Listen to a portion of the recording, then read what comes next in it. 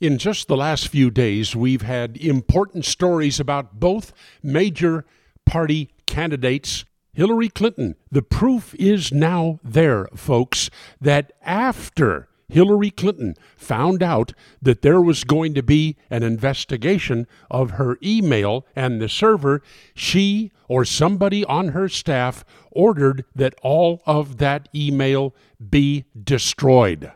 Yep. The proof is there. That's called obstruction of justice. And for you or me, well, that would put us in jail.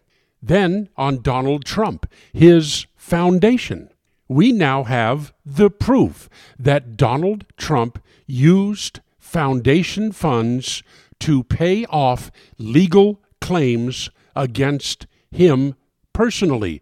And there's been a lot of legal claims against Donald Trump. So are these two scandals being covered extensively in the press? Oh, no, they're not. Why not? Well, Skittles. That's why not.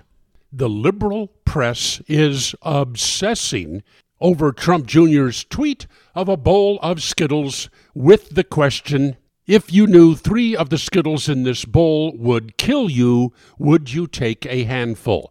A perfectly legitimate question, a great analogy, but liberals hate analogies because liberals can't understand analogies. So we've now spent a couple of days claiming that Donald Trump Jr. is comparing migrants to Skittles, and how inhumane is this?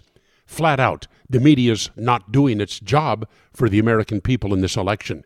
In the Solomon Brothers Studios stateside, this is Neal Boortz.